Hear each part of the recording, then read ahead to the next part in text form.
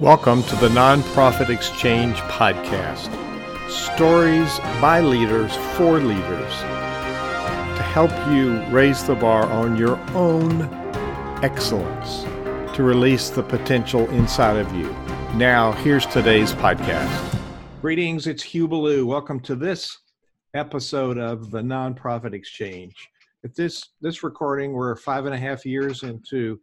Every week, Tuesday at 2 Eastern, we interview somebody that's got an expertise in business, nonprofit, religious world. And they're gracious people who share a wealth of information and wisdom with you. And so this little less than an hour interview will be packed with some ideas that we hope will be useful to you. So if you want to find us, go to thenonprofitexchange.org, O-R-G. And that will take you to the Center Vision Leadership Foundation website and the page for the Nonprofit Exchange. And you'll find an archives link, and you can watch videos as far back as you're interested and sort by topics that are of interest to you. So today we have Jeremy Jones, who comes to us from North Scottsdale, Arizona. And Jeremy, welcome to the Nonprofit Exchange, and tell folks a little bit about you, why you're doing this, and your passion. Yeah, absolutely. Thank you so much, Hugh, for the introduction. I really, really appreciate it. So a little bit about my background. I grew up in Southern California and went into the military at the age of 18. I was stationed on an aircraft carrier for 4 years. I was, just to give your audience and listeners a reference of time, that was when I was getting ready to get out of the military, was during the September 11th attack, 2001. And so I was a part of Operation Enduring Freedom. And so I was in the military during that time and shortly got out after, which was March of 2002. I moved here to Arizona, where I've been living and working for the last about 17 years now it's been. And over time, I basically got my Bachelor of Arts degree. I started working for a company, working for myself.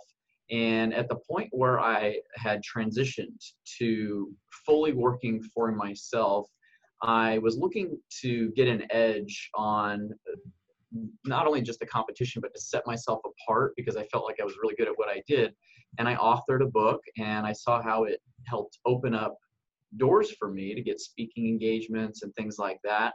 And so I helped one of our clients be able to publish a book as well. And that's where now it's been about 4 years, almost 5 years, where I developed really a specialty of what we do with book publishing.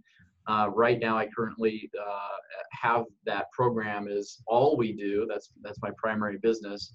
And it's Jones Media Publishing. We're right now the top-rated book publisher for coaches, consultants, speakers, and experts to help them publish a book that can be used as a tool to get speaking engagements and also get new clients. And so I'm so passionate about this because a book can be a tool to help an expert share their message, share a message that's really impactful, share the story of the charity, nonprofit, or organization, to share the reason why they do what they do and the principles behind it, to help them reach an audience and reach people that are outside of their sphere of influence in most cases.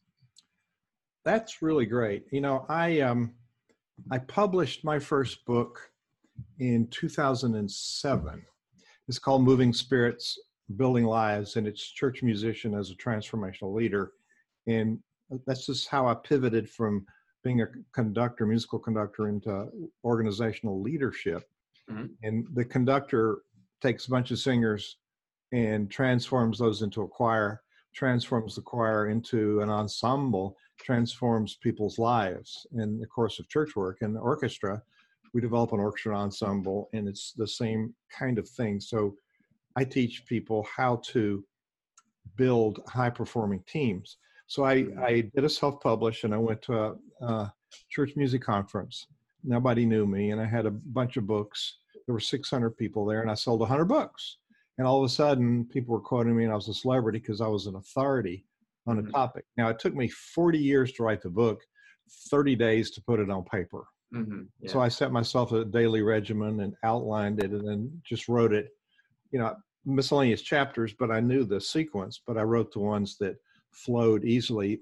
The first chapter I wrote was managing time. So then I said, well, I wrote about it, now I got to do it. So what kind of, so I can tell you that was a business card. And the book was an open door business card, and people are really impressed that you have a book. And then when they read a little bit about it, and I've had several other people quote my books and other books on the topic. And that was my basic premise on transformational leadership. And I've gone from there to do other books and ebooks and courses. But it was really me putting on paper. And, you know, the process was very clarifying for me. So what do you find is most helpful? Now, we're talking to clergy and nonprofit leaders and their teams. And I do experience that they have lots of stories to tell, but they don't know how to get them out there. And we think we publish a book and it's a bestseller, we're going to be filthy rich. That's not exactly the purpose, is it? No, not necessarily. So we always start with the foundation. So a lot of times when someone is referred to us, they come to us for three primary reasons to publish a book. Number one is for contribution. So they have a message that's really important to them. They want to get it out to as many people as possible. The second reason is to have it be a tool to get clients for their business or to get speaking engagements, which then furthers the message about what they do. And then the third reason is for credibility and authority. So the book serves as a purpose to position you as an authority, a specialized expert at what you do. So whenever someone comes to us and says, hey, I got an idea for a book, or I've started sketching out ideas, but I feel like I'm stuck, which it's very, very common, we always start with the main purpose of the book. What is the purpose of the book for you? Because the whole structure and the outline of the book can be determined to serve that purpose if we know the reason why the author is writing the book and then who they're writing it for. And you'd be surprised how many people just don't think through that process. And that's what we're very good at. That's what we work with each of our authors is we develop basically a profile of who the book is for, what we need to cover within the book. We help them to structure and outline their book properly. And I'll give you just a quick little example here based on your question. We had one author that wanted to be a public speaker. Well, inside of her book, she didn't mention anything about her having the ability to speak or that she's even spoken, and she had spoken. So what I recommended to her, because she was pretty far along, is within the book, rather than telling a bunch of just random stories, she told a very specific story, how she went to go speak somewhere, what she said impacted the people in the audience, and then what happened as a result of that. A real quick story could only be, it doesn't need to be very long, could be a couple paragraphs, but because she told that story, it illustrated the point that she is a professional speaker, and it demonstrates basically that she speaks and people get a response, a positive response by her speaking. And guess what a meeting organizer wants when they invite you to speak? A good response from the audience, and for the audience to do something with what they learned. They want the speaker to perform to their audience and bring value to their audience. So there's certain things that we can do with the outline of the book based on the purpose. So you asked your question about stories. Depending on the purpose, depending on the structure and the outline of the book, it also depends on how much of those stories or what stories even make sense to include. Yeah, before people melt down and say, oh, that's too much work, let me unpack a couple of things. I found it very empowering just laying it out in writing. And I had cleared a month to write my first book. And the other ones were written piecemeal through blog posts or other things that I put together. And you got to be really careful if you do it random, it's got continuity. So having a good editor. So that's right. The thing that occurs to me in a lot of churches and nonprofit leaders and synagogues don't consider branding. And what you're talking about is your branding. Who are you? Who is your audience? And how do you show up with that audience? What is your brand image? Now I had a brander publish a book called Twist, and her publicist contacted me and wanted an interview on my business podcast, a different one. And then during the interview, I had her book out. We're talking about put a twist on your brand. And I said, oh, by the way, how did you find me? She said, your brand really stood out. the conductor that teaches leadership. That sets you out above everybody else. And so if you're having trouble in your charity, raising money, getting volunteers, maybe it isn't clear, your brand isn't clear. If people aren't coming to your church or synagogue, maybe there's not a really clear brand image of what they're going to expect, or who you're marketing to, and what are they going to experience when they get there, and maybe why should they come. So any of those things, do you help people sort that out? How do you, or do they need to come in with a brand ready, or do you help them decide who they are and how they want to show up in the world? Yeah, that's what we help each of our authors and each of our clients with. So it starts with the structure and the outline of the book first, determining what are included in all the chapters. And then we do a lot of research on book titles. So the book title is a very important component of the book, because that's the very first thing that potential readers or potential audience members at your wherever you're speaking at, when they hear the book title or they see that you're author of X book, that's a determining factor to represent who you are. Like if you have a book about, let's say, purpose, like purpose-driven life type of a book, that's what the author is representing and talking about in their book. But if the book was called, instead of purpose, it's family history secrets, they're all about the family history. So the title of the book does represent the message and what the author is all about.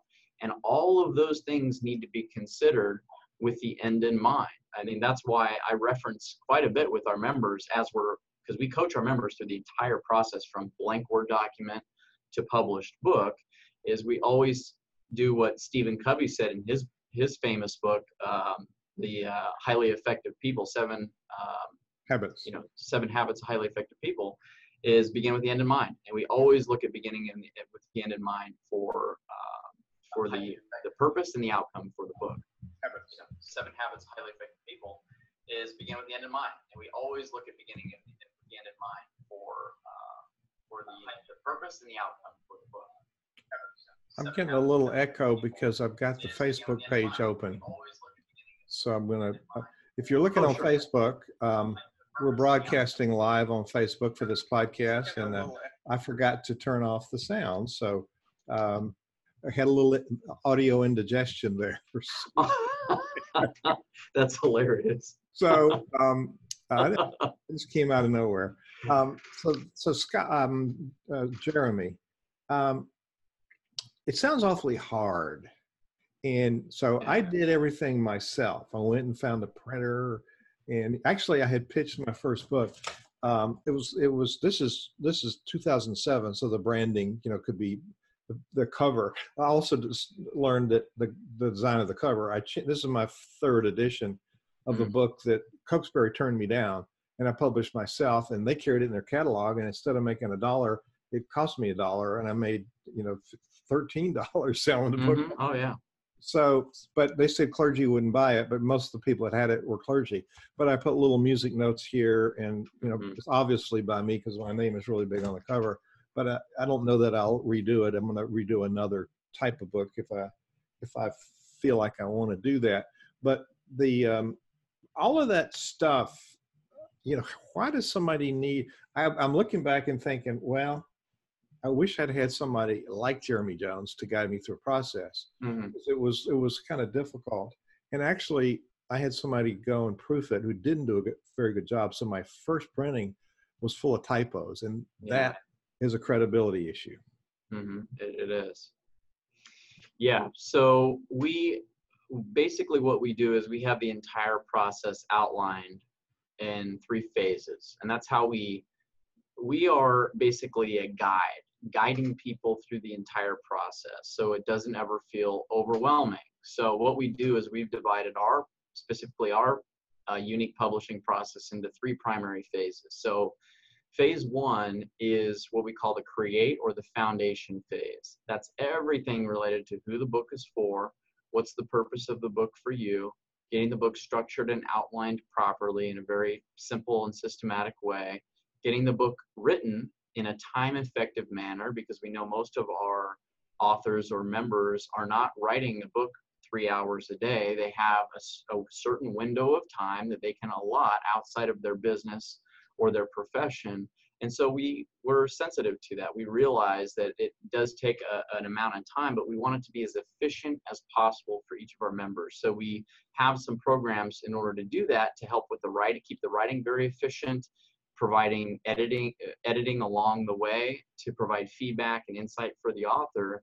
And that's all phase one. And then it goes to our team of editors to get everything edited properly, so the author never has to deal with any of that, what you just mentioned, where we have had people come to us and say, hey, look, I tried to do this myself. It's full of typos. I need to just get it done right. And that's what we do, is we want it to be done. Our model is a traditional publishing house level of quality, but each of our authors retains full rights to their book. So everything is in phase one that I'm mentioning. Phase two is everything related to what we call packaging. So packaging it as a product, professional book cover design, the layout for the paperback book, and Amazon Kindle ebook formatting. Those are the three primary formats as far as Amazon goes. And then the third phase is the book release. So anytime when we first start our authors and they're starting to plan, hey, I need to get my book release going, my book launch, and all this stuff, what we do is just help guide them and say, hey, let's do phase one first. Get phase one handled, and then we move to phase two, and then phase three. So that's what we do, is help facilitate each of those steps along the way. So the author, there's never any guesswork of what to do. We help guide them along the way. That's important. And my clients in launching and growing an organization, people don't know what to do next, and we do things randomly, and then it's not very productive. So it sounds like what could be a very complicated process, you've created, streamlined. This is what you do next. This is what you do next. Now, is there a lot of, I think what holds up a lot of people is they say, well, I got to carve out time to sit and do all this writing, and I'll do that next year. So it's I'm going to wait till this is the right time, or wait till it's perfect, or, I will do it when, the famous excuse, I will do it when. So why should people wait? Can they get started? And is there like a different way to put words on paper? Can they dictate them in some cases and have somebody transcribe? Are there other options? Yeah, there definitely are options. So when we're in the writing phase of things, if the author wants to dictate what they've written, we have a unique process around doing that. It all starts with making sure everything is organized properly. So if we have the book structure in place, if we have the outline in place, when the author is dictating something, it's not random. What creates a really high expense for editing, the whole editing process just completely multiplies itself and becomes very, very expensive when the editor has to go and restructure, rewrite, developmental edit everything. And what we recommend is to do it in bite-sized chunks. So chapter one, let's say, as an example, is typically broken into about 3 to 5 sub-parts. And if the author is going to basically speak their book and transcribe it, they only focus on chapter 1.1, and then chapter 1.2, and then chapter 1.3. So they're only talking about this one thing for a short period of time. Then that can be transcribed and then cleaned up because it's focused and it doesn't need this entire reworking. So that piece right there dramatically decreases the time. Another thing is, the reason that most people take a lot of time to write their book is, again, because they don't have everything structured from the beginning. So what a lot of our authors do prior to working with us is they'll get excited about an idea that they can write into as a book. They get committed to it. They're just on fire about it. They see that it can impact people. They grab their laptop. They got a couple hours on hand, and they just start pounding away at the keyboard. They're just typing, writing this story and that story and this story and that story, and it's just a bunch of stuff that they're typing out, right? But then they get to the point where they go, wait a minute, I don't know if I should include this in chapter 1 or 4. Maybe actually this should be later in the book and this should be prior, and they find themselves for 5 hours taking this and moving it here, and then taking this and moving it here, and then wait, I need to reword this. That process right there is extremely frustrating and extremely time consuming. So our unique process that we've developed is to help the author develop a proper structure for a book based on industry publishing standards, to get it all structured first and then fill in the gaps. And the way that I like to illustrate this is when you think about a sculptor that is sculpting a big, heavy sculpture, right? If it's a big, heavy sculpture, they don't just take a big, giant glob of clay, plop it there, and then start doing fine detail. And that's what a lot of people do in writing their book. They start typing away a story in fine detail. What a sculptor does is they first develop a wireframe of the body of the sculpture, and then they built the mesh. The mesh represents the body of it, and then they put on the clay, which then forms the fine detail.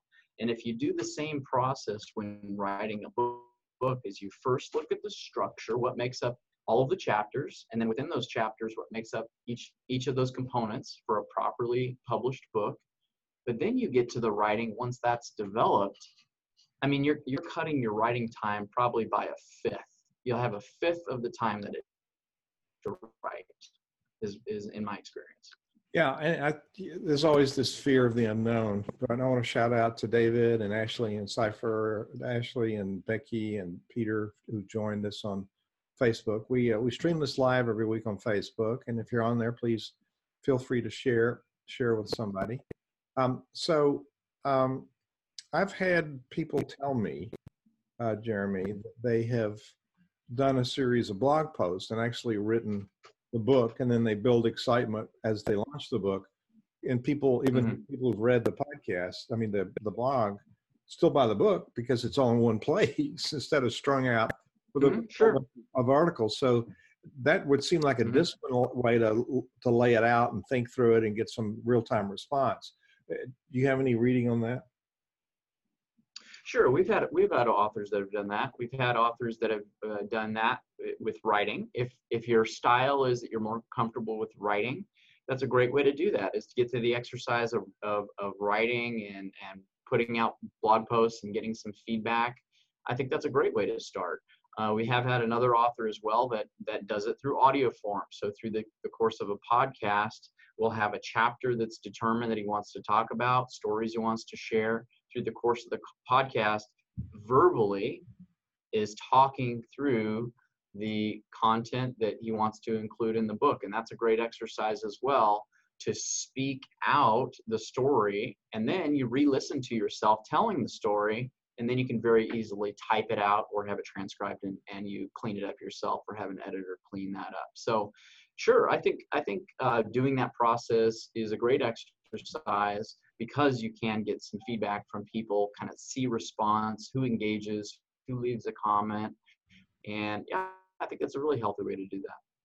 You're listening to the Nonprofit Exchange. Our sponsor for this episode is WordSprint, SPRINT.com. They publish Nonprofit Performance Magazine, and they help us as they help you stay in touch with your tribe. And so if you have a tribe, those are going to be the people that will buy your book. So one of the things I notice is you talk about the title, and the title makes me stop. I go in the bookstore and I see all these books, but what first catches my attention is the title. Not only the words in the title, but how it's laid out. And then I pick up the book, and I look for an index, and then I look in the contents. And then in the process, I look, and if it's just a bunch of boring copy, then that's a downer for me. So I respect books that are laid out with some highlights, some images, I had mine with some little breakout highlighted paragraphs with, tips throughout. And so I look for specific things that say to me, it's going to be an interesting journey when I read this book. So those are all, well, the titling is wordsmithing, but the rest of it, the cover appearance, the title, the appearance of the title, and then the appearance of the book. What are the factors that encourage people to, well, and I'm talking about a physical book right now, and you mentioned many forms, but let's start with the physical printed book. What are some of the things that make the book attractive so somebody would want to pick it up and then buy it? Yeah, that's a great question. So the first thing again is the book title, the primary title, and also the subtitle. So I always encourage authors to create a very compelling subtitle. So the primary title should basically encompass the main thing that the book is about. The subtitle should give the reader some additional, or potential reader, some additional information to help clarify what the book is all about. So that's the first thing. The image of the book should be, it could be very simple. Some of the best-selling books out there are simply all typography. So as long as the text, which typography just means it's all fonts and all text. So the title of the book should be clear and easy to read. In most cases, no script, really fancy, lightly scripted font is okay, but nothing real scripted fonts are a bad idea just because of the readability factor. You want it at first glance that it can be easily read. Then the cover has, pleasing cover, pleasing design. The very next thing is, you just imagine if you're in a bookstore, is you flip the book over. So what the book should have is a well-written book description on the back of the book, which basically teases or creates curiosity for the potential reader to let them know what's inside the book. That's on the physical book. On the Amazon book listing, we recommend to most of our authors that would like to include it is you want to tease to the potential reader what's potentially in a variety of chapters within your book. So topic number 1 for inside the book would be chapter 1. You would let them know what they're going to get out of chapter 1, chapter 2, chapter 3 in just some bullet points. And by giving those bullet points to that potential reader, that's giving them some insight of what's inside the book. Now, the nice thing about Amazon as well is they have the ability, if you're getting the book online, is you can do a look inside where you can look in and see the table of contents. So what we find in most cases is first line of defense, right, is the book cover. Then it's the back, which is the description on a physical book, or on the Amazon book listing description, it's your description. Then once they're inside the book, it's typically the table of contents. So that right there also lets you know that you need to have well-written table of contents that also informs the reader as to what's in the chapter. So those should also be well written. So they're almost like mini titles of your books. They're titles of your chapters. So that's what I recommend. I just threw up a cover. This is my 4th book, and it was one of the imprints for the United Methodist Publishing House that's since closed. Discipleship Resources had resources, and what they did this attractive cover, and it was an anthology. So I had famous people, and on the back I had endorsements from major, like 2 of the authors of Chicken Soup, Bob Proctor. I had some high-level endorsements on it, and we actually made it to the second and the release. We did a whole bunch of ads, but what was a mistake is the cover doesn't have the subtitle. Right. It was Stories of Transformation by Leaders. And so I didn't realize till after I had released it that it didn't have it there. And that was a liability. So to your point, it looked kind of interesting. They had an artist do it, so I went with it. But I do find that I look for, what's this really about? And the other thing is, I'm not sure what's the right category. Now, in my Moving Spirits Building Lives book, I made it to number 2 in the transformational leadership category, something around that. And I don't know how I got there, because that was mostly by accident. But I tried intentionally to get this other one to bestseller. Just I wanted to say that I did it. Not that I made a lot of money, especially if you go through a regular publisher. You don't get paid till I got a small advance. You don't get paid till they get that advance back. So speak more about the artistry of design and how this is subliminal message, and there's this attraction thing that goes on that entices people to want to grab it. You know, once they grab it, I think that's half the battle. Would you say? I would say so, yeah. So grabbing their attention, getting their attention first, yes. And then once you have their attention, then it's the book description that takes them to the next piece. So the title leads to the subtitle, leads to the description, which leads to the table of contents, which then gets them into the book. If they feel like the book would bring them value, then that's when they make a decision to buy the book. And nonfiction books, the value in most cases is something they will learn to improve their life and make their life better. And in fiction books, which we about 80% of the books we publish are nonfiction, about 20% are fiction. The value to the reader for fiction books is entertainment, getting them outside of their own reality and outside of their mind to imagine this outside world as entertainment. That's the value that you bring to them.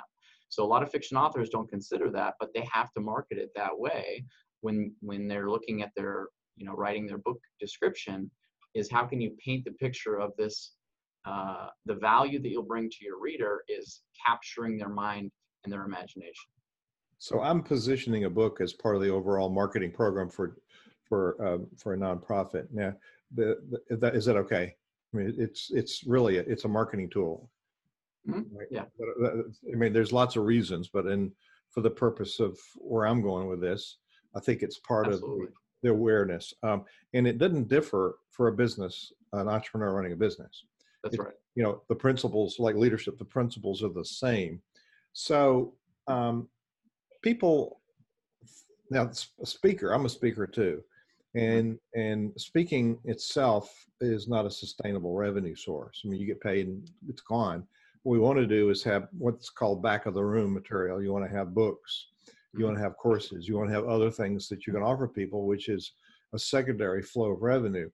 Now, a lot of nonprofits do have a lot of resources, both their own resources and those of others that provide value in the space where they're operating.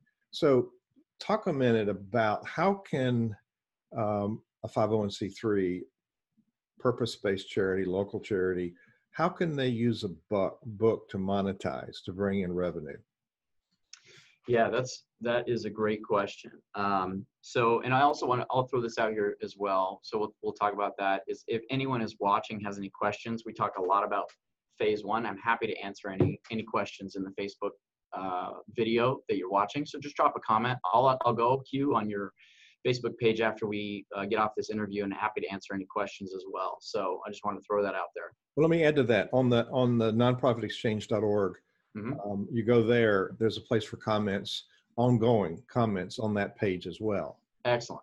And we'll have an edited video up later in a few hours. So then it'll have our branding on it. So they can go to Facebook or they can go to the Nonprofit Exchange and find your page and make comments there as well. And then you can answer the comments. Yeah, perfect. So I'll look at both of those and happy to answer any questions for anyone watching. So to answer your question about how a 501c can be able to use it for fundraising, and the way that we've seen this work best, because of our model, we have a traditional publishing house level of quality. The author retains full rights and they earn 100% of the royalties, obviously minus the printing cost of the book. So in that situation where we've had there's two different paths here. Number one is the expert or the influencer would write the book from their perspective, teaching something, sharing a message, and the nonprofit is mentioned within the book, and the sale of the books would go to raise funds for a 501c3. So you could sell a bundle of books to a company. When they buy books, the profit of that books goes to the nonprofit. That's one way.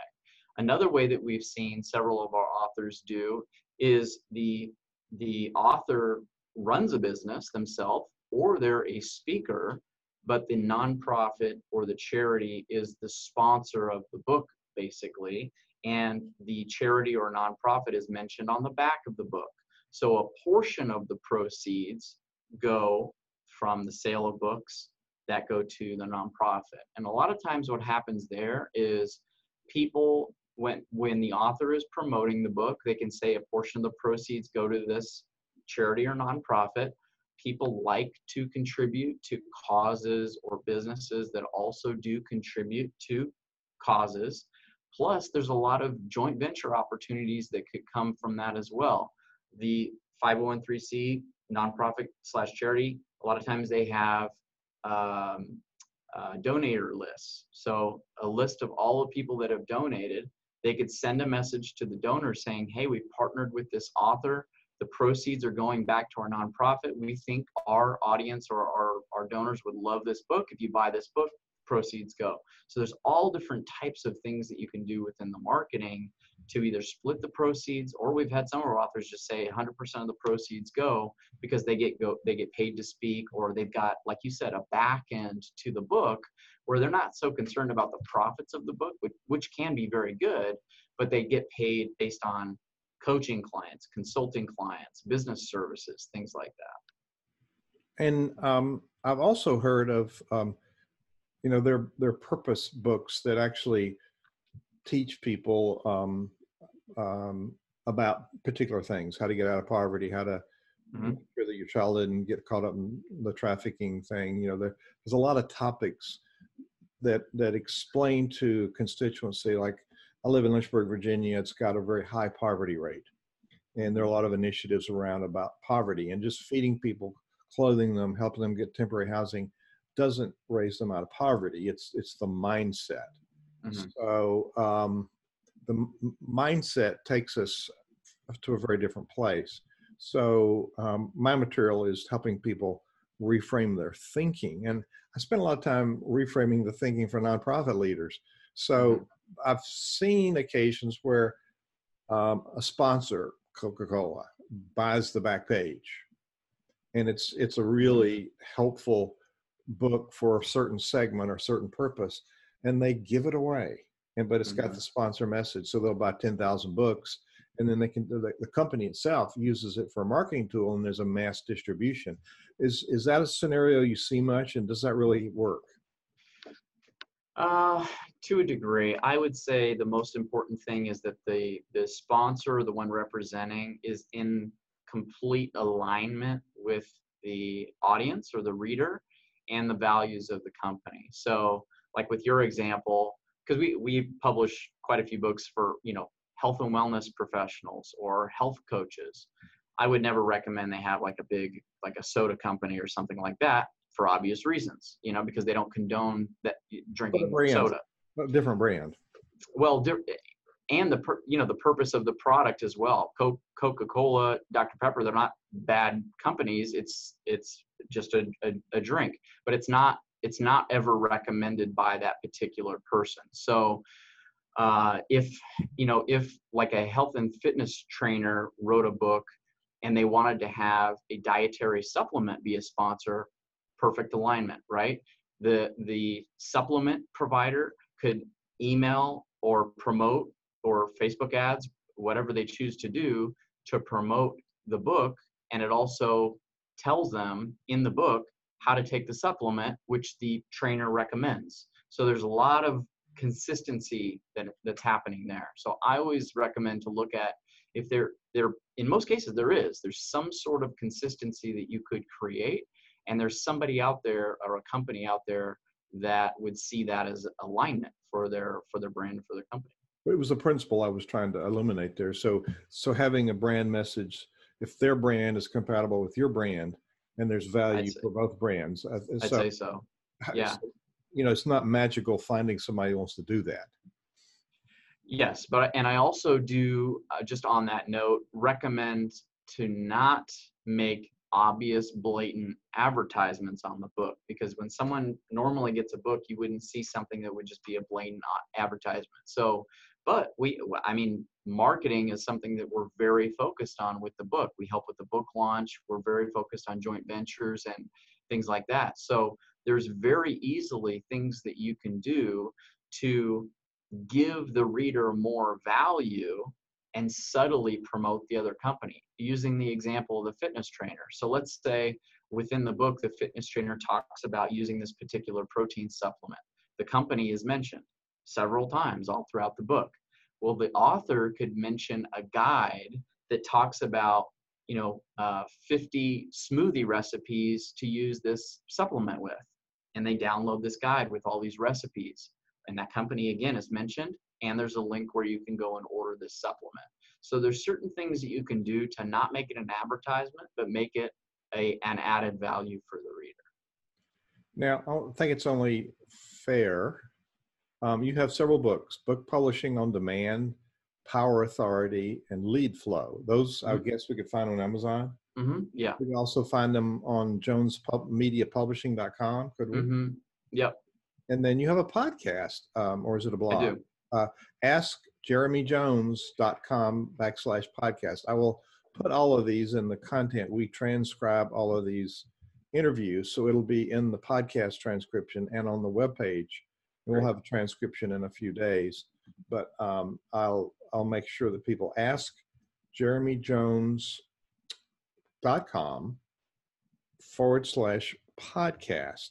And what kind of things do you talk about on your podcast? I'm curious. Yeah, so the podcast is a lot of fun. We just published our 169th episode, so we're almost at 170 episodes. The show is called Ideas and Impact, and we interview authors, speakers, and subject matter experts about 3 big ideas that you feel could be really impactful for people if they applied it into their life, either on a personal side or on the business side. So we've interviewed people about relationships, marriage, parenting on the relationship side, on the wealth side of things, business growth, marketing, sales, things like that. And then on the health side, we've talked about, health and fitness, weight loss, all different types of things. And it's similar to I would say our audience is like TED Talks, where you go there to listen for something insightful that you can immediately put into action with your life. So it's been a lot of fun. I am sorry, I don't know about your podcast, but I do now. Yeah. Is there anybody on the horizon coming up that will be exciting? Yeah. Any guests you got coming on that people ought to know about? Yeah. So John Nemo is on the lineup. He's a LinkedIn expert, teaches people how to optimize their LinkedIn profile. We featured John David Mann, who's the co-author of The Go-Giver, and also Bob Berg, who also co-authored The Go-Giver. We've interviewed Ivan Misner from BNI, the largest business organization in the world. That was an incredible interview as well. So we've had a few, high-level celebrity type people. We've had yeah. We've got Hugh up and coming. Of course. That's a given, Hugh. That's a given. Well, and you sent me stuff. I've been fighting a little back problems, but I got a shot today, so I'm a new man. Good. Which new man I am. So I'm eager to find out about your podcast. So I'm going to go listen. JonesMediaPublishing.com. And what's it called again? For which one? Oh, the podcast. Ask Jeremy Jones. Sorry, is that the name of the podcast? Yeah, you can get all of the recent podcasts by going to AskJeremyJones.com. Well, Jeremy Jones, you are a wealth of information, and we had an author last week, Scott S. Smith, who has written 1,800 leadership articles for Investors Business Daily, of all places. Leaders want to know about leaders. He'd make a good guest for you. It was a really powerful interview. Excellent. So I look forward to sharing some things back for your audience. And this has been really helpful. I sort of reliving my journey of writing a book. And I will say to people, I spent 40 years in church music ministry. And one time I did a pivot, said, I'm really a transformational leader. So I repositioned myself. So I went from having my back to the audience as a conductor to facing an audience as a speaker. That was 180 degree physical transformation. And the book was a way for me to be really clear on my message. And once I started writing, I found out I knew a whole lot of stuff that I thought was valuable to people. And, I'm in the third printing, and, I bought a bunch to keep the price down. I bought a bunch and warehoused a bunch. But there are Mhm. different ways of let's talk about that before we end. We're coming close to the end of this really good interview. Sure. You can have a print book, but you can do it on demand. You can print a few. You can print a bunch. Mhm. What are some of the options when you publish a book? Yeah, sure. So we recommend always to start with the print on demand option and getting the process going until the author has enough established where they can hold some books on hand, which is always is a good idea to have some on hand. But in most cases, because we run a printing and distribution facility, we can print on demand pretty quickly for our authors. So we have one author just recently, about a week and a half ago, did an event with 200 people. She just lets us know, hey, I got 200 people. I'm going to need 200 books at this address.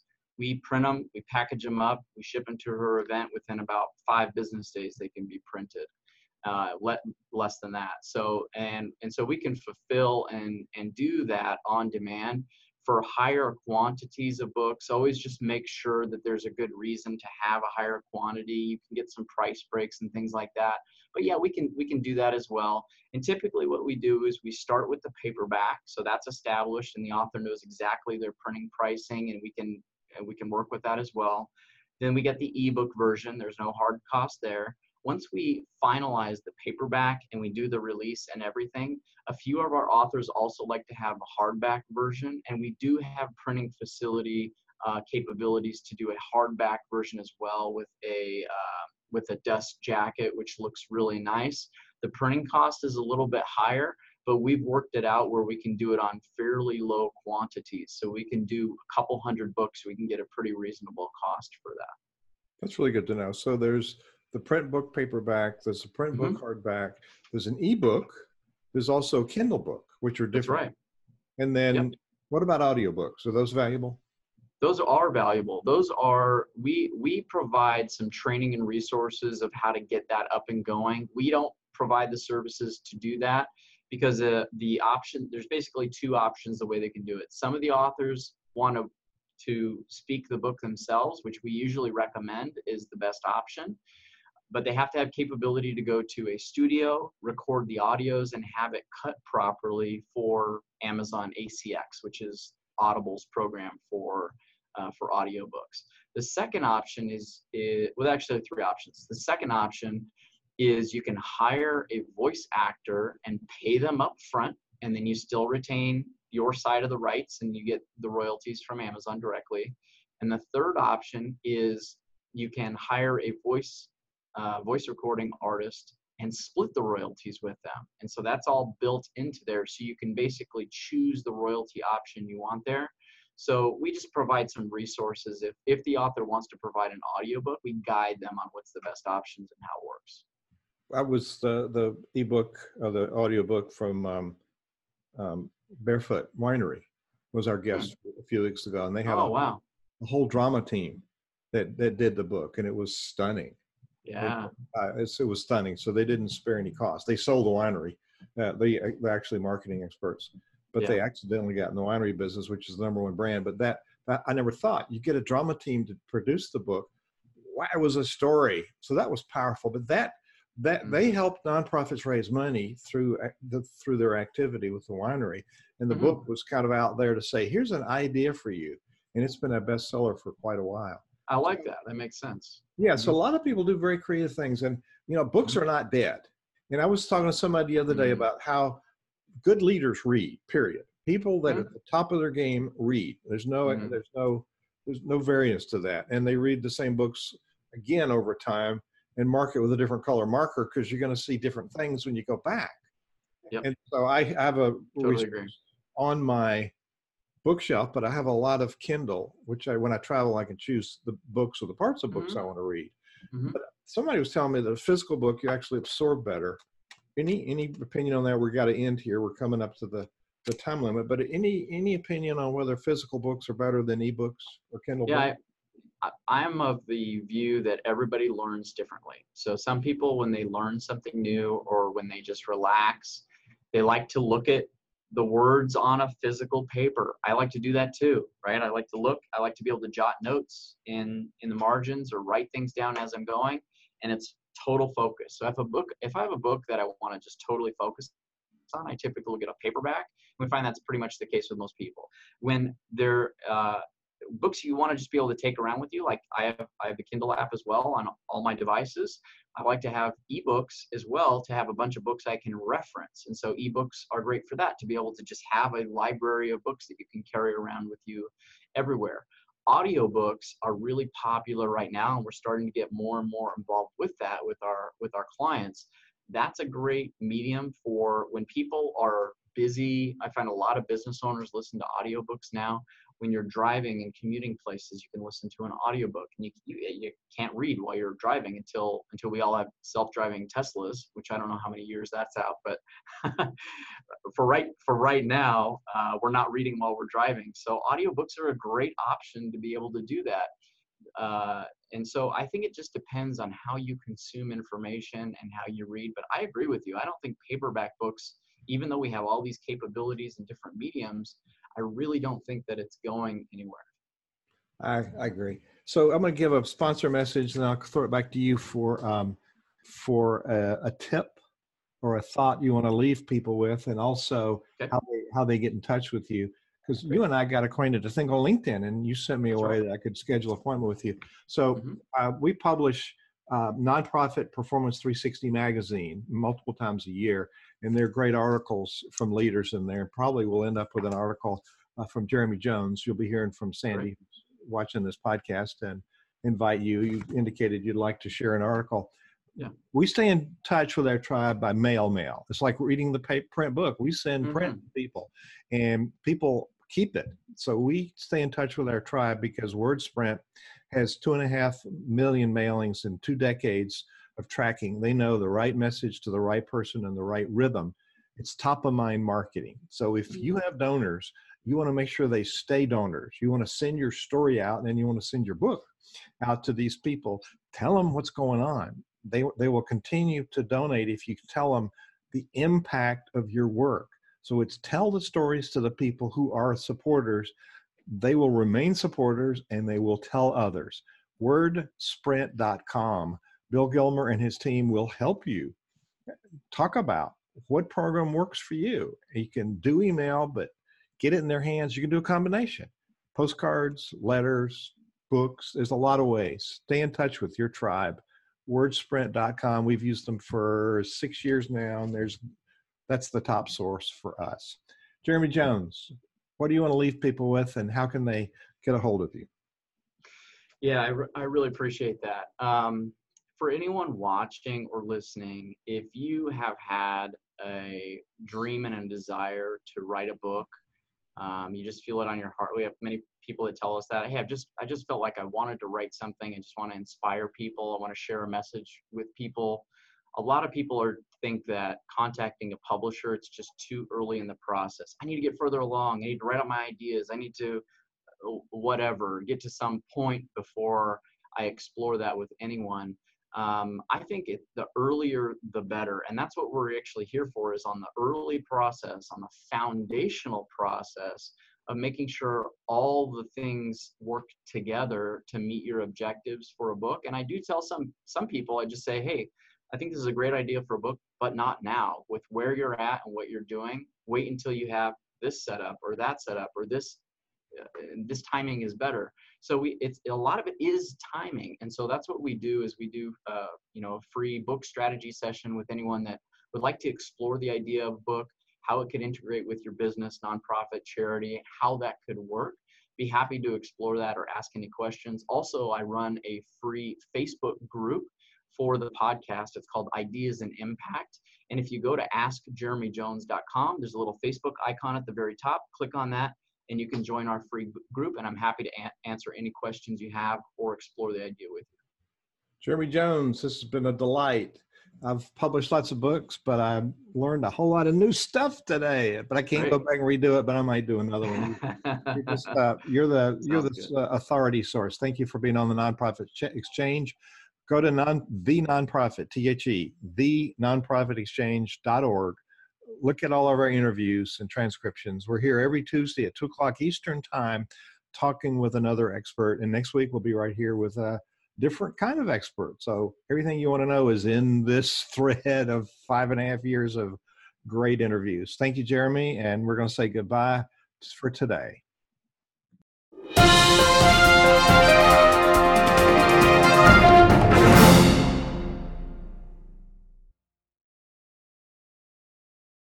This podcast is a part of the C-Suite Radio Network.